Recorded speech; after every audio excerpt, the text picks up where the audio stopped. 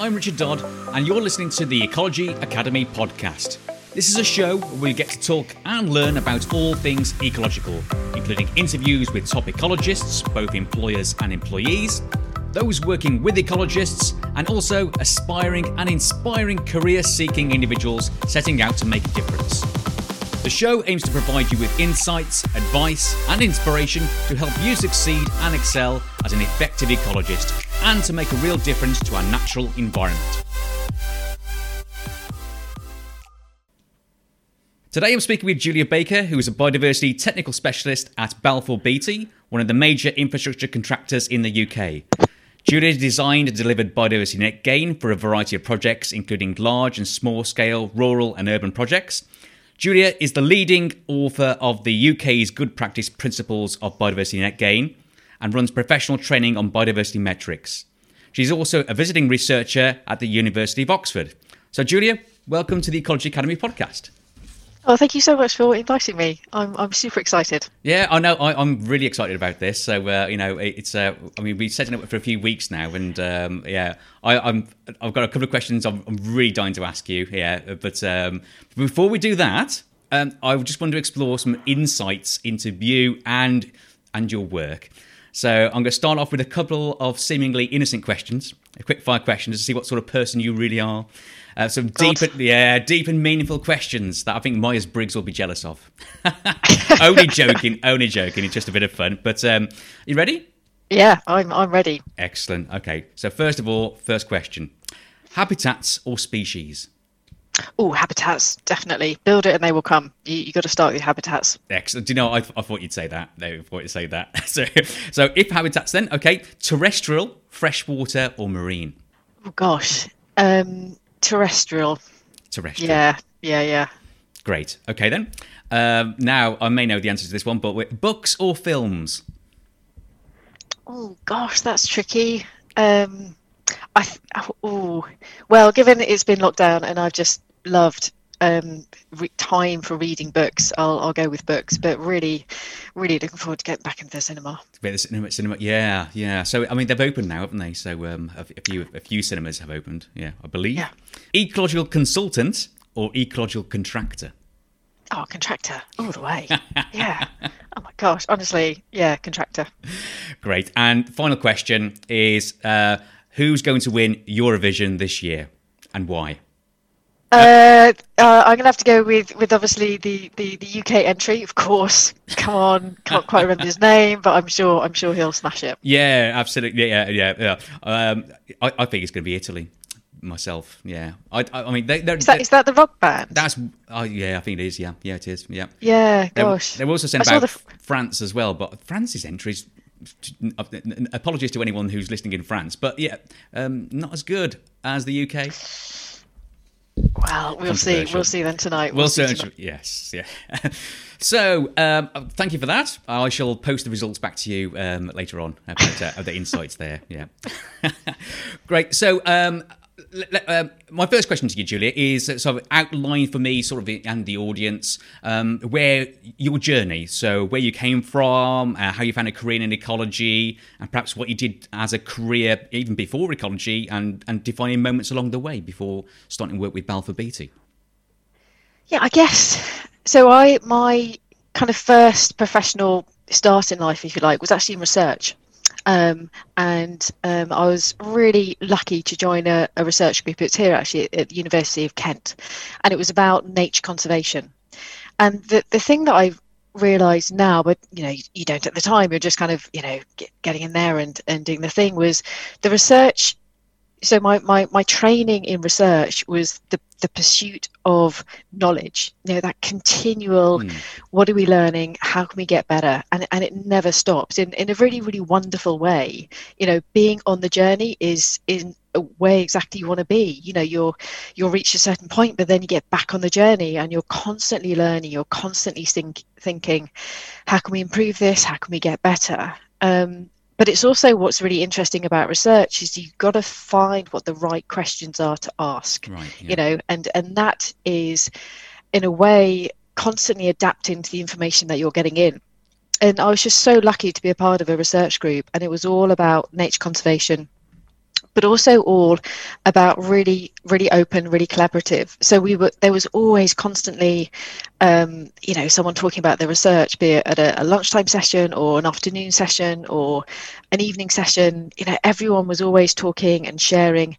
And so that was kind of the norm, for me in when I started off with the research group, is that you'd always do something and then you'd share ideas and you'd get some feedback and someone else would be talking about your research. So I learned quite early on in terms of having the value of a conversation, the value of bouncing ideas around, the value of really change. And what does change look like? It involves working together, bringing people along, sharing, and just trying to connect on that level, but also talking about your work in a way that hopefully resonates with other people so that they can contribute to it and they can help you. And my research, what I focused on, it wasn't anything to do with kind of UK and conservation. It was more kind of internationally based. But it was about that difficulty at the international level where you want to lock away really incredible areas for conservation, like national parks and things like that. But you do so at the expense of local people. And there's this huge dilemma between the right, the good for conservation versus the right, the good for people. So there was this concept that I was interested in, which is called integrated conservation development, which is not conservation versus people. It's, well, how can the two work together? How do we get that? And that's what I really explored in my research. God, and so where and what time frame? When was this? What year? What years?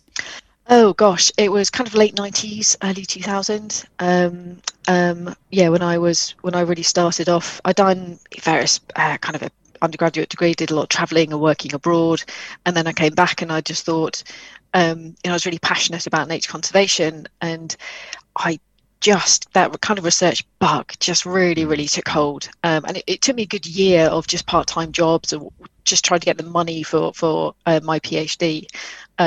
Which then really meant something, actually, because when you work hard and you graft hard and you do all those kind of jobs, then you really own your PhD and it's really yours to work through. But looking at that basis on when you're in that kind of research world, which is really incredible and exciting, and I have such a great research group working with that. It is about research that's going to lead to some kind of change, research that's it's not pursuit of knowledge just for knowledge. It's research to have that action, and you can only have that action when you change things. So it's that kind of desire that I really started in, but also I was trained in quite early on. So where does it come from? Where does that passion for learning, lust for learning, come from then?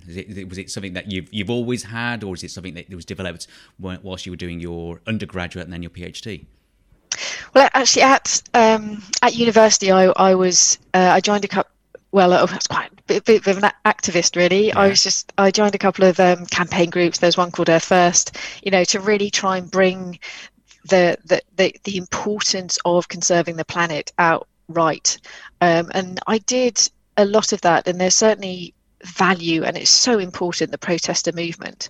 But I reached a stage when we were acting, we'd run a protest on information that we were given on a research project or something like that. Yeah. And I reached a stage when I was like, I'm completely trusting this information, and then going out there and like waving a banner or doing a march, whatever that might be. Can I ask about that information? Can I just go back and talk to the research? And obviously then it wasn't possible. And then I was just like, well, actually, I want to be the one finding that information. I want to be the one pursuing that knowledge. I want to be the one, is that the right question? Are they really hitting the key issues? So that really led me quite strongly to the research path when I started on that. Gosh, yeah, right here. Yeah, and in terms of, have you done any international work yourself then, as part of, just shortly after your PhD or as part of your PhD at all? So my PhD was based in Uganda, which is the most beautiful country ever. Yeah, I had a couple of years out there. It's just an extraordinary place to go, and they really have that sense of, living amongst beautiful places in the world, really critical areas to conserve under national parks, but in areas of extreme poverty. So that kind of conservation people interface is so raw and so prevalent.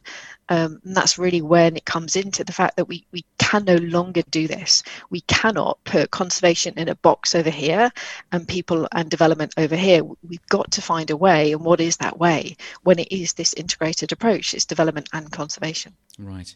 And when you completed your PhD,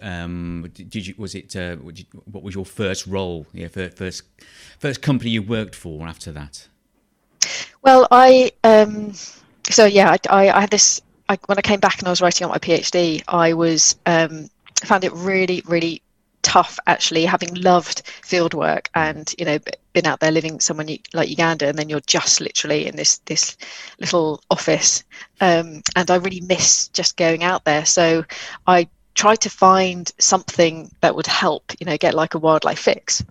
And I can't remember how I found it, actually, but I kind of found Ken Back Group as a, you know, and I could join as a volunteer, and it was just brilliant because bats come out at night, so I could, you know, work, do my research, do the writing up during the day, and then, you know, go out in the evenings with people who were just so patient and gave so much of their time, you know, just like talking about bats. And there was always a survey going on that I could just jump on board with, borrow someone's detector, and just really get into that.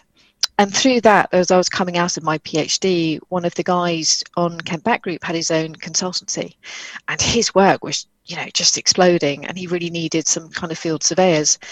And so he offered me a part-time job, and that was at the time when I was trying to get a bit of teaching at the university, and there was not much going, and coming out of debt in the PhD. Yeah. And he was literally offering me a job for something that I just loved. You know, I was just loving all the bat surveys and everything. So I was like, yeah, thank you very much. And I get paid for this? Are you kidding me?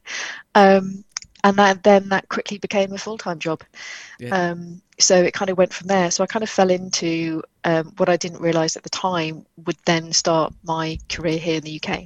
I think that's it. I think you know, a lot of people decide that they may not have a complete career path at one point or more in their lives, and then I think they not stumble across. You know, people say, "Oh, I was lucky." You know, it's lucky that you were in that position. But I think a lot of people sort of make their own luck. You know, in terms of you're in the right place at the right time because you've got that passion, that drive to actually exceed or run with something in terms of what you're passionate about, and I think that, those sort of people may sort of stereotype in here, but certainly make the better ecologists or people because they have a passion first. Yeah, I mean, I think I always find career a bit of a funny word because I've never really thought about when you do something like you love, as a real like career move, if you like, you're just literally following what you love and you feel strongly about for whatever reason. And I've definitely, had those opportunities. I think luck is that combination of definitely being lucky to have that right moment, that right conversation, but also then kind of just saying yes, or, just kind of going for it. Yeah. The difficulty for me at the time was, I didn't, as much as I loved, and it was great, doing the bat surveys, and I really enjoyed understanding that and learning about that. But I was a researcher, at the university, and wanted to continue that and thinking about postdocs and everything, and just really struggling to get anywhere or get anything off. So I actually had this dilemma of, okay, job, stable, bit of income versus trying to do something, but the more that you work, the less time that you have to do to really work for a postdoc. So it was this moment of real uncertainty, and like, the kind of the two paths down the road, really, in terms of, okay, left, that's the UK and that's bats, and I do love it, but hang on a sec, I've just done this piece of research, and I think there's more to do there. I think there's more learning there, but I just couldn't get anything off the ground. So I still continued, with this company. It was just a local company here in Kent. They gave me, because it's such a small company, it's one of those things where you just suddenly do everything. Yeah. There's only a small number of you, so you are literally doing every single thing. So it was such a valuable experience because you really learned everything about consultancy. But in the back of my mind, thinking, hang on, have I made the right decision? And that was difficult. There's no magic sign that pops up saying, yes, this is the right path, and it is really hard in those moments. But I never forgot that research element. And I thought, okay, well, look, this is here and now. You've got to go with it. But at some point, you will get back to research in whatever form that will be. So I kind of made a deal with myself to think, okay, here and now, let's learn about this. It's something that, there's an opportunity here, and at some point get back to that aspect as well.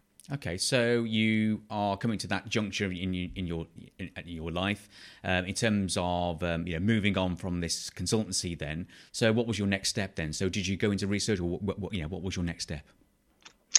I spent a really good couple of years with this very small consultancy and just learning absolutely everything. It's the most valuable time. It really was.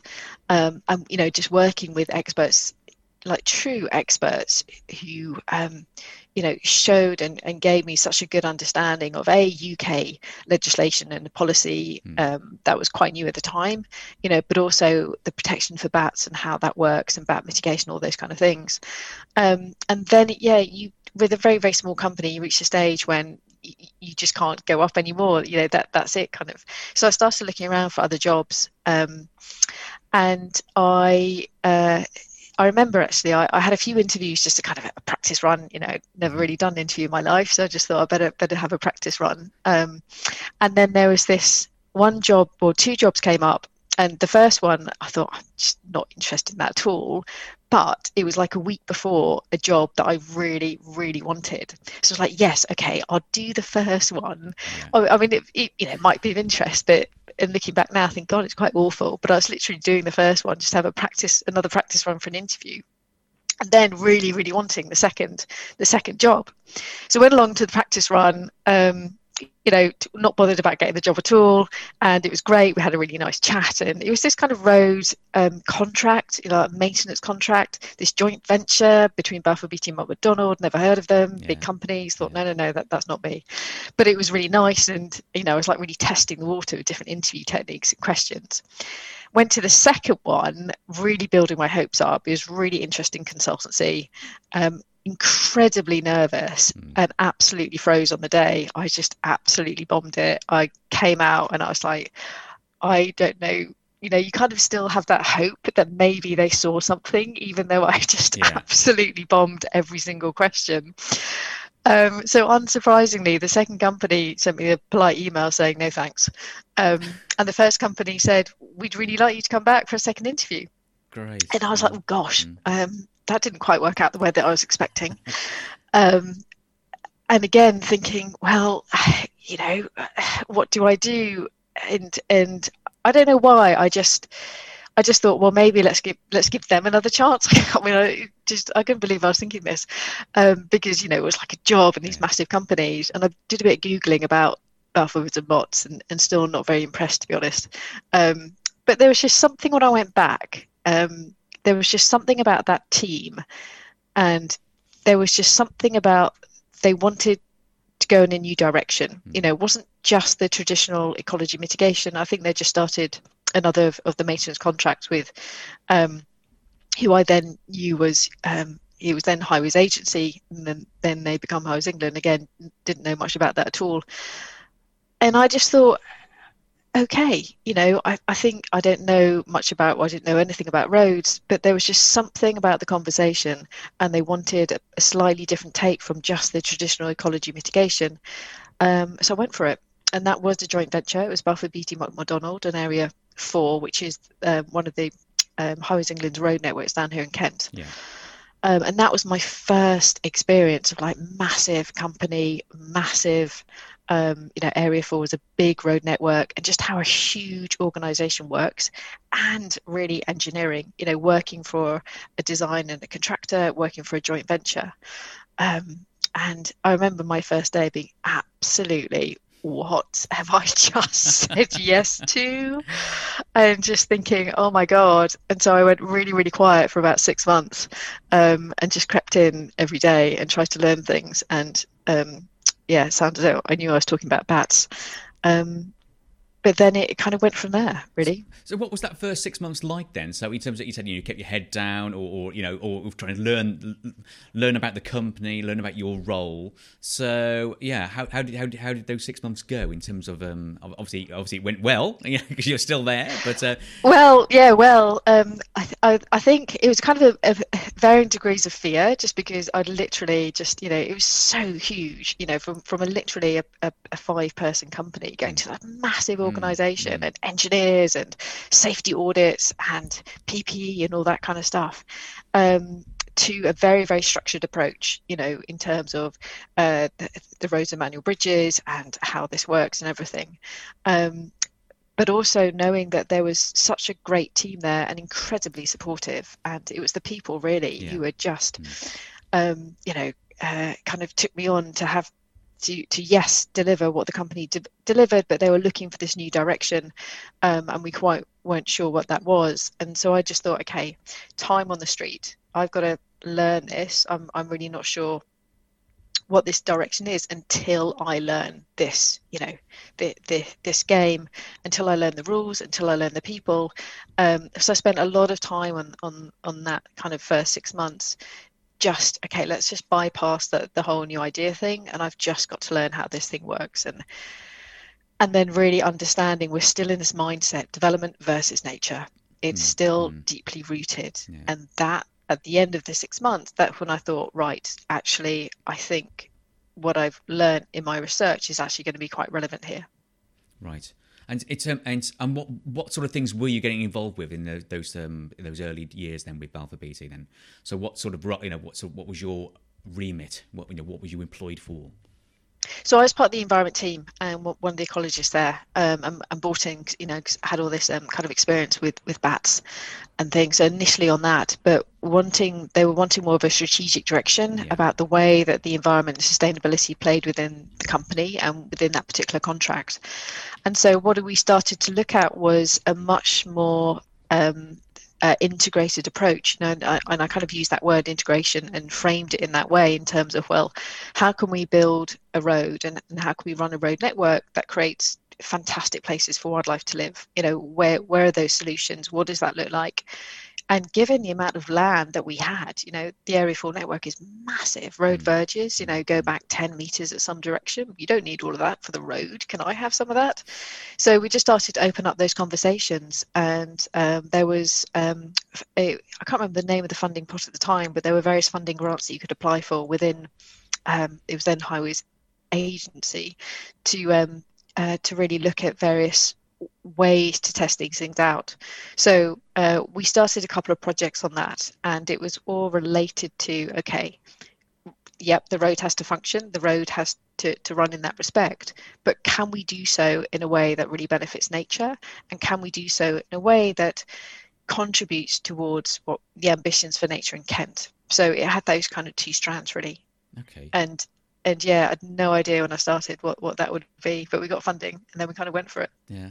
And was this a sort of a sort of testing ground for later on for what's now we know as Biodiversity Net Gain? Is it something that led into that then quite naturally?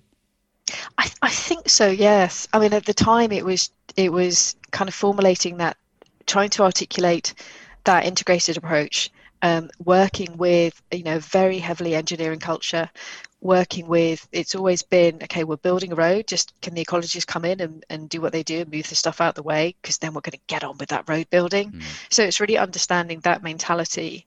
It was understanding the way that the legislation worked against nature. Just that whole consent thing was, we are stacked up against it. We really are. I just remember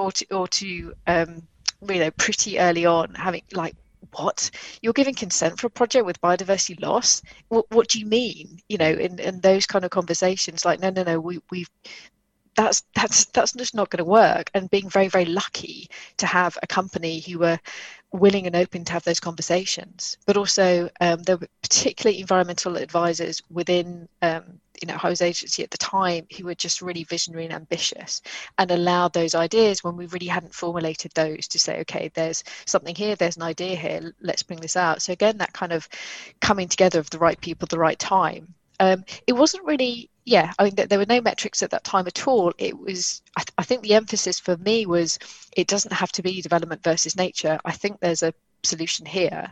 And having people really, really work on that basis, but also then making it very, very local to Kent. What's the contribution going to be? How can we help support Kent's ambitions for nature?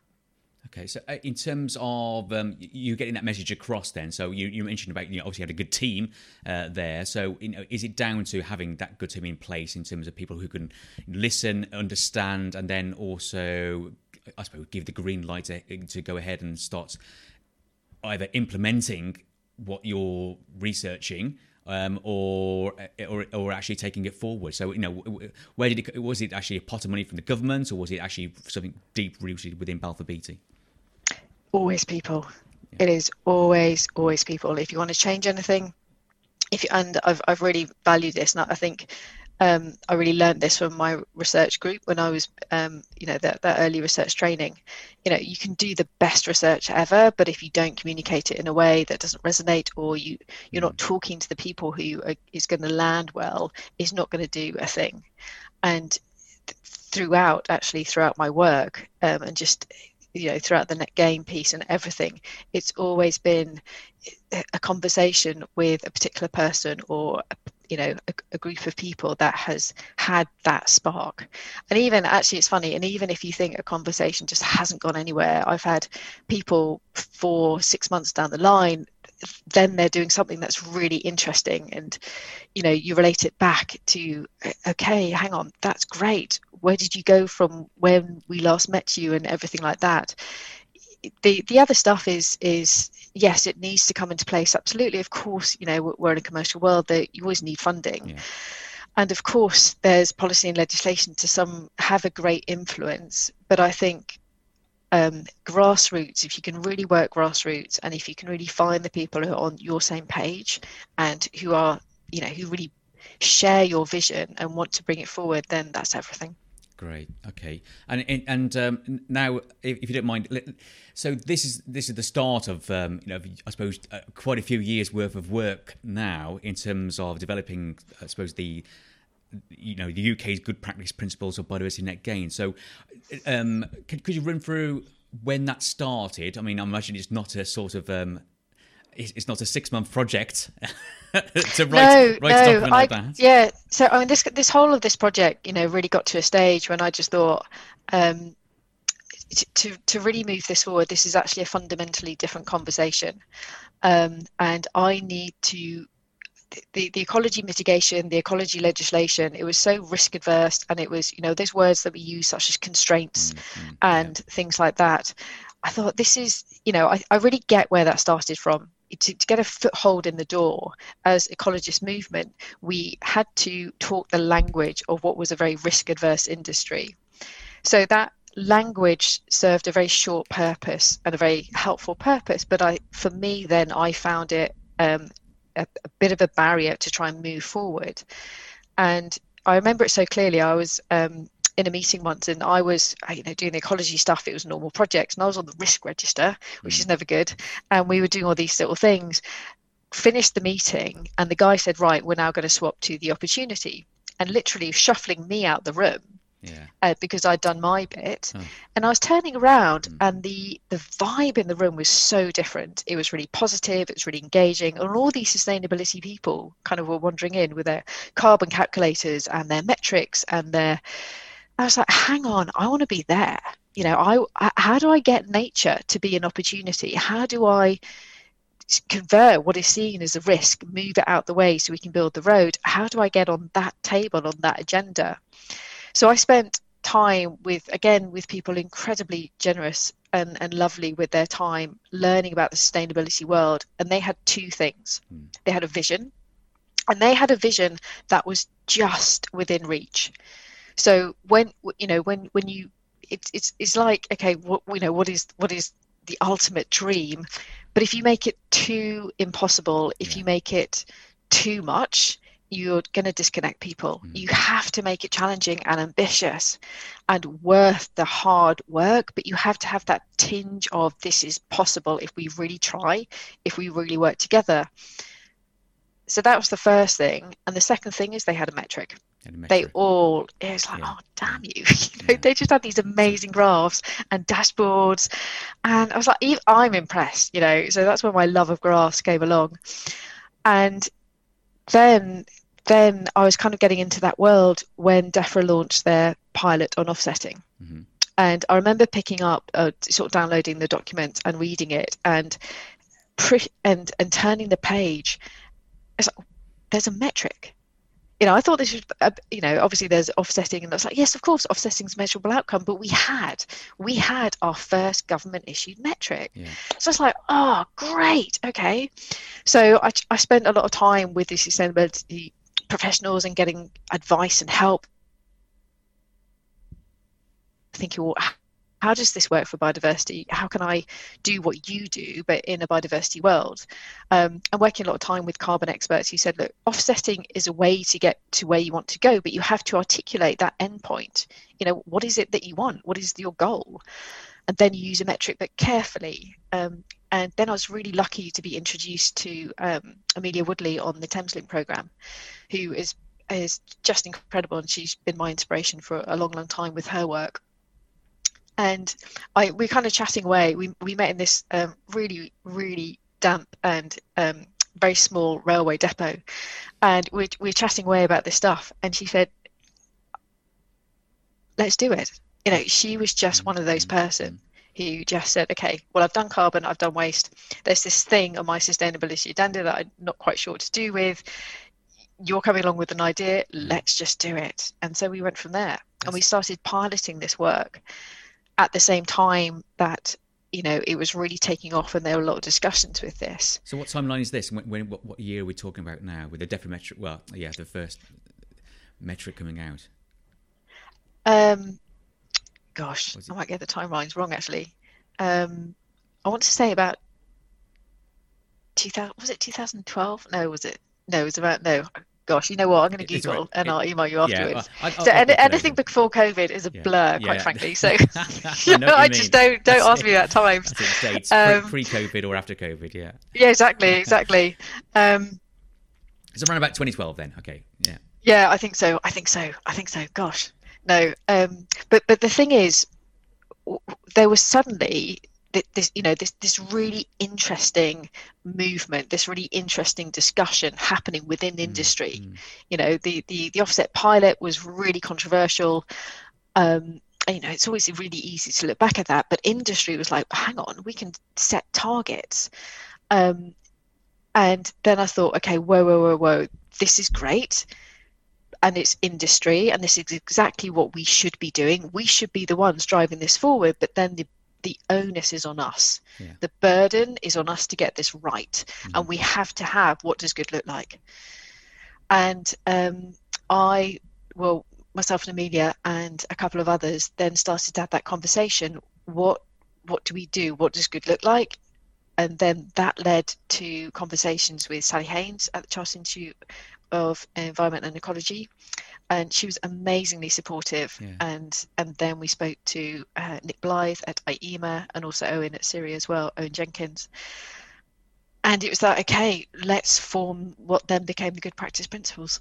Okay, so this, as you're saying, you're taking other disciplines who had a vision, and you're creating a vision for Biodiversity Net Gain at this point then. So there were so many people working in this space. There were a lot of us. Rachel Hoskins, the amazing Tom Butterworth. All amazing sustainability managers working with the housing industry. So many industry folk, all working together at this point. And it was just that recognition, though, is okay. This is something's happening, change is happening, and it's good. But we're going all sorts of directions. It's like this relay race where everyone's just going crazy. Let's come back in, let's form our lanes, and let's think, what does good look like? So yes, then it was the best people to write that are our industry professional institutes, and brilliantly they said yes. So who did you take it to then? So who would you say, who did you need convincing the most, shall we say, in this sort of, Oh gosh, no one needed no one convincing needed at convincing all. at all? No, Yeah, no. no. I mean, everyone was just. I think there was this thing that we're finally getting biodiversity onto the right page. You know, after years of wrongly just being in that little corner, Yeah. in industry, and finally coming to a place where we do need to tread really, really carefully. So yeah, that's when it was. Chartered Institute of Ecology and Environmental Management, IEMA, and CIRA as well. And those three giants, you know, they are the cornerstones of our industry. They're the people that we work, you know, they're the institutes basically that we work from. And that was such a milestone moment. It really was, because it kind of brought all of these brilliant but quite disparate efforts into that consolidated piece. Yeah. And that was 2016. I do remember that date. That one, yes, yeah. So you're the leading author then of this piece. Then, obviously, as you mentioned, there's a lot of people behind you. No, yeah, well, with me, my gosh, yes, no, absolutely. Yes, it was there was so many people, and there were NGOs, it was government, it was a real team effort. So how did it feel? I mean, to get it actually out there into the public domain, shall we say? So in the hands of people like myself as a practicing ecologist. Gosh, I mean, just extraordinary. And I think it's the coming back to the power of when people truly come together. Yeah. And what change can do and what change can look like. And there's moments when. I've had such a backlog of no's. I'll have so many conversations about biodiversity, and even today about Biodiversity Net Gain. But for every 50, 100 no's, there'll be one or two yeses, and those are the ones that really count. So to reach that stage, but to really value the fact that it was such a collaborative piece, and it was industry and NGOs and local government and national government coming together to really say, okay, this is something here, this is what good looks like, but really valuing that kind of belief that there's something here across the board, really, across cross-sector industry. Okay, great. And if you don't mind, if we have a look at some of these principles of Biodiversity Net Gain, then. So I'm not going to ask you to, honestly, do know reel them all off, but which ones are the most important? I know they're all probably important, but in terms of getting started, in terms of identifying. Well, first of all, that the language needs to change. I'm sure. You mentioned about we perceive things as risks and constraints. So, do you think actually the language needs to change first? I think language is just it's what we have. The communication language as ecologists, it's so much what we do and what we have, because I work with such great ecological consultants, and they can do a really good survey, and they make recommendations. For those recommendations to land, they have to have the right language, they have to have the right, even the way, is it in the front of the report, is it in the back, can people translate it, all those kind of things. Language is everything, absolutely. But I guess coming back to your question about where do we start with the principles, they are obviously all important. So this is just my personal take.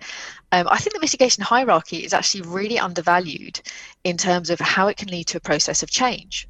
And I've noticed this really recently, actually, on one of the projects I'm working on at the moment, because the first step of the mitigation hierarchy the first two steps are avoid and reduce. So they're like the prevention bit. Avoid your impacts where possible and reduce them. And I always work with a very, very tight working footprint. It's like that particular road project or that site allocation, whatever that might be. So it's always pretty limited. But I can't physically do that bit, because that's the engineering job. Yeah. So I can't, that is literally, or the architect's job. So to get those first steps of the mitigation hierarchy, it's, well, how can I communicate that? How can I collaborate? How can I influence, exert control? And what I love about that bit is that then it brings Biodiversity Net Gain to the actual project team. And I don't think that there are projects, and the one I'm thinking at the moment, the team did such a brilliant job, to really work with the engineers, and it was then the engineers leading the meeting, when we were talking about avoiding impacts and things like that, which is extraordinary, but also great. And I think it's recognizing that, hang on, this is a team game here. It's not the job of the ecologist. We really need everyone on board with this. Great. Yeah. So I can certainly understand that. It's highly frustrating when you are brought in for part of a project, and it's usually not at the start. You're there to, as you say, solve an issue, and forget about everything else. Your input doesn't really matter at this point. We just want you to solve the ecological issue, move on, and let us carry on. Building our road, building our the building itself, not given much thought. So it's I suppose you're an advocate of actually getting in right at the start, earliest possible. Yeah, and I mean, I have projects that are right across the spectrum. I think where we are now is in a really exciting place, but also really frustrating, because you have projects who do bring people in right from the start and who are really interested. There's companies doing fantastic work about biodiversity net gain, and then you have projects just focused on their planning consent, pretty much designed it before the ecologist is brought in. And I have those projects, and they're like, well, Julia, can you just whiz up the numbers? Like, no, not really. It doesn't really work like that. And yes, it's that transition process, I think. And I think for me, it's okay, let's bed in, let's really work through this. I might not win that particular project, but what can I do to have that conversation? So hopefully next time around that team is in a slightly different place, or a slightly better place, or they're thinking about this more in a way, and it's really recognizing the win might not be on the ground, but the win might be a conversation that you have that then leads to something else down the line. Okay. So if we take that then in terms of, I suppose we should really define biodiversity net gain, what good looks like in terms of. Yes. Yes. Yes. So let's go right back to the roots there. So could you describe to us what biodiversity net gain is and does? Well, the wording in the good practice principles is leaving development that leaves the natural environment in a better state than before. And we run training courses, and I always say on those training courses, what that ultimately means is, because that development has happened, and that development might be a road or a railway project or a housing project or a power project, because it's happened, nature's better off. Mm-hmm. And that's fundamentally a different way of thinking, planning, budgeting, designing, building and maintaining development. And it's fundamentally about development that underpins a thriving natural environment. So we're really truly getting away from that development versus nature scenario to really thinking about the outcome of that development as being a great place for the environment, as well as what that housing project might be. And what I love about that definition, I think it's that thing. I think it's that thing where it's just within touching reach. It's really hard and it's really challenging, but it comes back to that aspiration, that vision that isn't, we can do that. We really can do that. It's going to be hard work. It's going to take time, but it is just possible. Okay, so that big, hairy, audacious goal, as some people say, isn't it? So in terms of getting there then, so what tools do we have at our disposal now, and maybe, casting, a few years into the future as well, what tools are being brought on board as well? Well, so in England, there is obviously a huge fan of numbers now.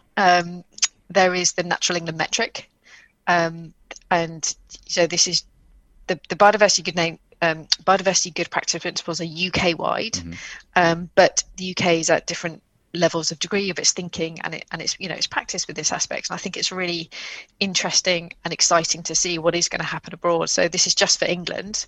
I do work with the Natural England metric, and it is habitat based, and I just love it. I love the fact that we are truly coming back to thinking and being really creative and inventive about the habitats that we create. And I think for so long we've been kind of blinkered with, bats and great crested newts and dormice and licensing and things like that. Whereas when you're thinking about the habitats on a project, you're truly thinking on a much more of a kind of an ecosystem type approach, which is much better. So we are just about to get version 3, hopefully coming out this summer, and that will be the version supposedly that obviously will be mandated under the Environment Bill. But the one thing that I would say, and much as I love the way that we can get measurable outcomes now, the emphasis again sort of comes back on us as biodiversity ecology professionals, because we have to navigate not being dictated by numbers, not being a number driven, solely based on numbers. We constantly have to remind ourselves we cannot put a single number on nature. So it's a way of getting to that place when we've got a measurable outcome, getting to that uplift in net gain, but basing that on really, really good ecological thinking and ecological principles. Okay, so it's a way in to communicate with other professionals as well. Then they've got their they understand data. We need to have data to say that what we're proposing will actually work and help halt biodiversity loss, restore certain habitats as well. So it's having those conversations. Is it? Sorry, putting words in your mouth there. Absolutely. No, I think it's two things. I think the metric really helps me, in my work. It gives it a very, very structured approach. The way the metric works, net gain is very structured, like for like or better, and the way the metric plays that out as well. So it's you can follow in the training we talk about following the story of your different habitat types. So what are your woodland losses and gains, what are your grassland losses and gains, really thinking about that level, versus so it helps me with a net gain design, absolutely, and then implementing it through construction, but absolutely it's been an absolute such a change in the way that I could communicate and what I was trying to do with biodiversity, having that number, but again using it very, very carefully. But when you are in that boardroom, or when you're trying to get the attention of senior business people, and you do have that 5-minute slot in a very, very busy meeting, being able to communicate something really succinctly just helps. Okay, great, yeah. And in terms of what inputs we need then for the calculation, the biodiversity metric itself. So we're looking at, these are the baseline surveys, the ecological, I imagine we're going to be moving away from phase 1 habitat surveys to the UK habitat classification system. Is that something that we should be moving towards now? Oh, I think it's a really interesting time. So for ecologists, it's one of the big dilemmas actually. So we speak to a lot of ecologists, and we always ask the question, so are you still using phase 1, or have you moved to UK HAB, because the metric is like that as well? Some have just done it, some have just done the UK HAB, they're using it, that's great. Some are kind of in between, and they're starting to adopt UK HAB. Some are still rigidly sticking to phase 1, but then they've got to do this really awkward, clunky translation because the metric is based on UK HABs. Yeah. So I think it's it's very much an individual thing. For me, it's all about trust in the data. Can we have confidence that your metric is truly saying a net gain, and that's based on the level of quality of your field survey data, but also that translation piece is absolutely key. Right. It really affects the metric. So if you start off with something that you're not going to have to get, it's the classic lost in translation, something that just fits into the metric's only ever going to be as good as the data that goes into it, and your net gain design will only ever be as good as the direction that you're picking up from your metric. Okay, so this really taps into the fact that we need good ecologists undertaking this work to get that baseline information in order to put the right calculation, right figures in, shall we say, right measurements into this calculation to get good out at the end. Oh yeah. But what I really love about this actually is I think because you need good ecologists who are like crackingly good at their habitats, Yeah. like Yeah. really good. And I think those ecologists have just been so overshadowed by so long because the bats and the great crested newts, and I'm kind of guilty of that, and the dormice experts have taken the limelight Yeah. because that was the policy and everything. But now like it's their time to shine. Mm-hmm. And I was speaking to a colleague, well, she's a friend now as well, the other day, and she was saying, "Oh, Julia, on your Balfour Beatty projects, we should just get the graduates out there to do a basic phase one. But don't worry, we have our senior leads now for Net Gain." I was like, I didn't realise that you had your graduates on our project before. I'm kind of delighted now to know that you got your senior ecologist doing obviously a habitat survey. So thanks for that. But I think it's it also comes back to being proportionate, for those, the shed conversion, the barn conversion versus the big projects as well. So we've got to have the right skills, but it's the right skills to match the right project and the right habitats. Okay, so and you mentioned that obviously this metric is for England at all. Is there any updates in terms of any other sort of the devolved countries? Obviously Wales, Scotland, Northern Ireland. Well, I've seen so it's the draft planning framework 4 in Scotland that's talked about net positive effects for biodiversity, and I think it'd be really interesting to look at how they approach that and how that comes out about that. I haven't seen anything recently actually, but when that came out I thought great, that's quite an interesting direction. And at the end of the day, the more ideas that we can have on the table is great, because it's all heading in the right direction. And I think there absolutely should be what's right for that particular country. So long as we're heading away from this old world of development, given consent with biodiversity loss, and we're truly heading on that path where development is the thing that gets us a healthy environment. And whatever works for Scotland, so long as that's true and it genuinely works best in Scotland or Wales or Northern Ireland, then that's great. Great. Okay. Yeah. Absolutely. I think the as you say, the more ideas on the table, it'll lead us to that better result at the end. Yeah. So in terms of the obviously you do a lot of training on biodiversity metrics, as you say. Your professional training courses. So you've run those for SIEM, IEMA, different practices as well. I noticed you've also delivered them in Sweden. Is that right? Yeah, no, they were really super lovely actually. Yes, and I did try to say something Sweden, but it didn't go down too well. No. Just because I love those, the Channel 4, you get all the Swedish cop dramas, which are brilliant. Yeah. And I thought I could pick up something there, but no, that wasn't great. No, so Sweden's a really interesting place, again, about trying to think about where do they go with this. And the big question is, we need a metric. Mm-hmm. What does that look like?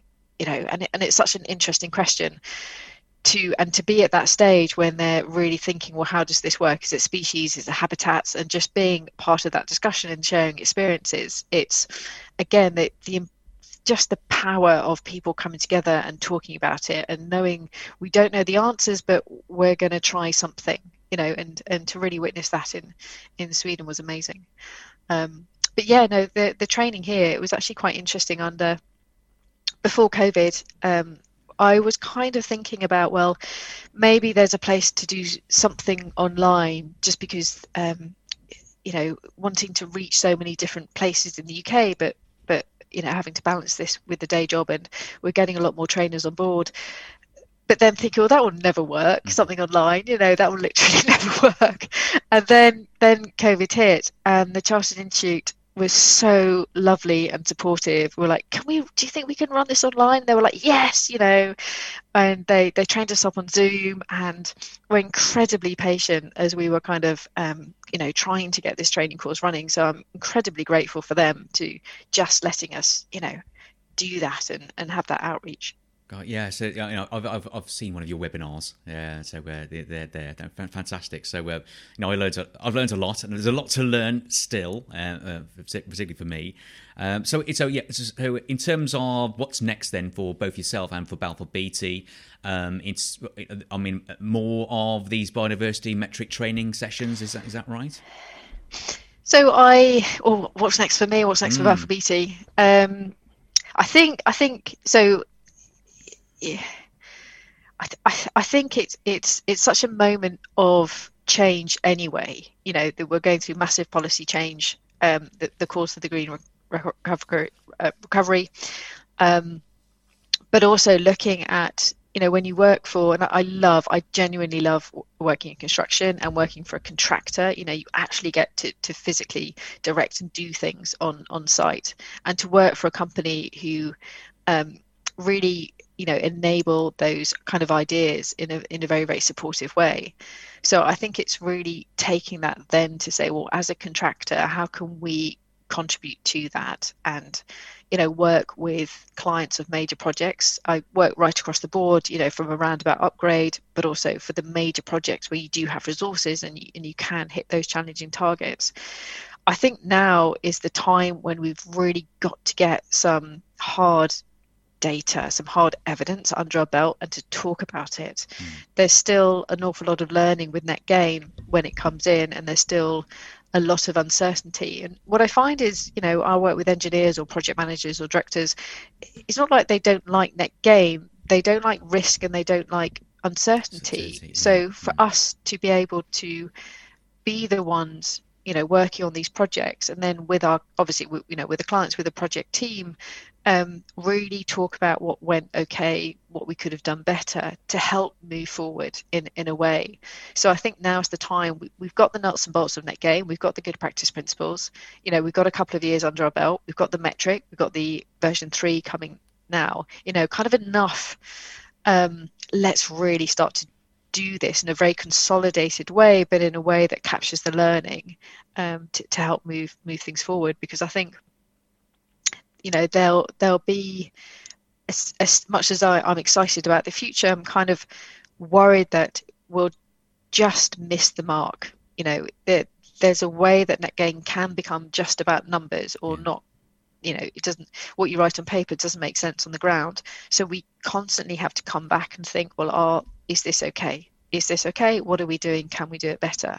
And I think that over the next couple of years is going to be absolutely key. Okay, so I think that is also going to be linked to the forthcoming environmental bill then. So in terms of getting that additional sort of legally binding targets then within the new acts that will come in. Yeah, it's definitely time. I think while it's been exciting in industry, and it's kind of been this grassroots approach, so many different people working, and like the water sector is doing amazing stuff. We've got housing, the power sector. The environment bill does bring in that level playing field. It's set the benchmark of a minimum 10%. It's that 30 years, and hopefully we'll get a lot more policy guidance about the really tricky bits, like what is additionality, how does that work, and things that we still have a lot of questions on. So we're like this kind of moving parts type thing, and a big piece of that is the environment bill and the policy guidance to help, and again it is England focused, but to help bring those questions. And that's another kind of nut and bolt to the machine going forward. But it's still about we've got to keep the conversation going, we've got to keep it live, and we've got to keep talking about what's working, what's not working, and how do we improve. And how do we do that? Is it through having the body of SAIM and IEMA there to actually raise our voices at a higher level, as well as communicating and disseminating that information out to practicing ecologists within our industry?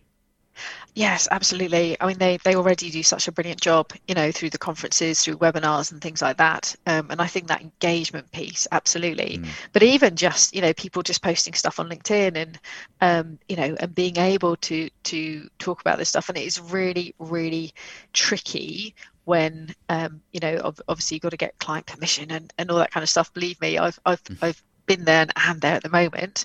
But there are certainly ways that you can talk about projects, and you can share, even if it's just your personal experience, you might not have to name it, or you might be able to get the client on board.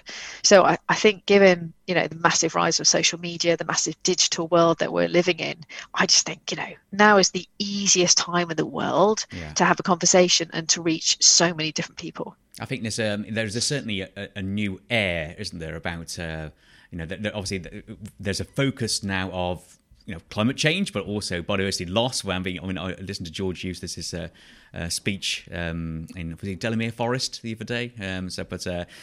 Mentioning about a bit more optimism within restoring. And that's what we can talk about the wording, particularly about restoring or halting the decline of nature. But I suppose halting is not all. It's not the end result, is it? I think halting is one part of it.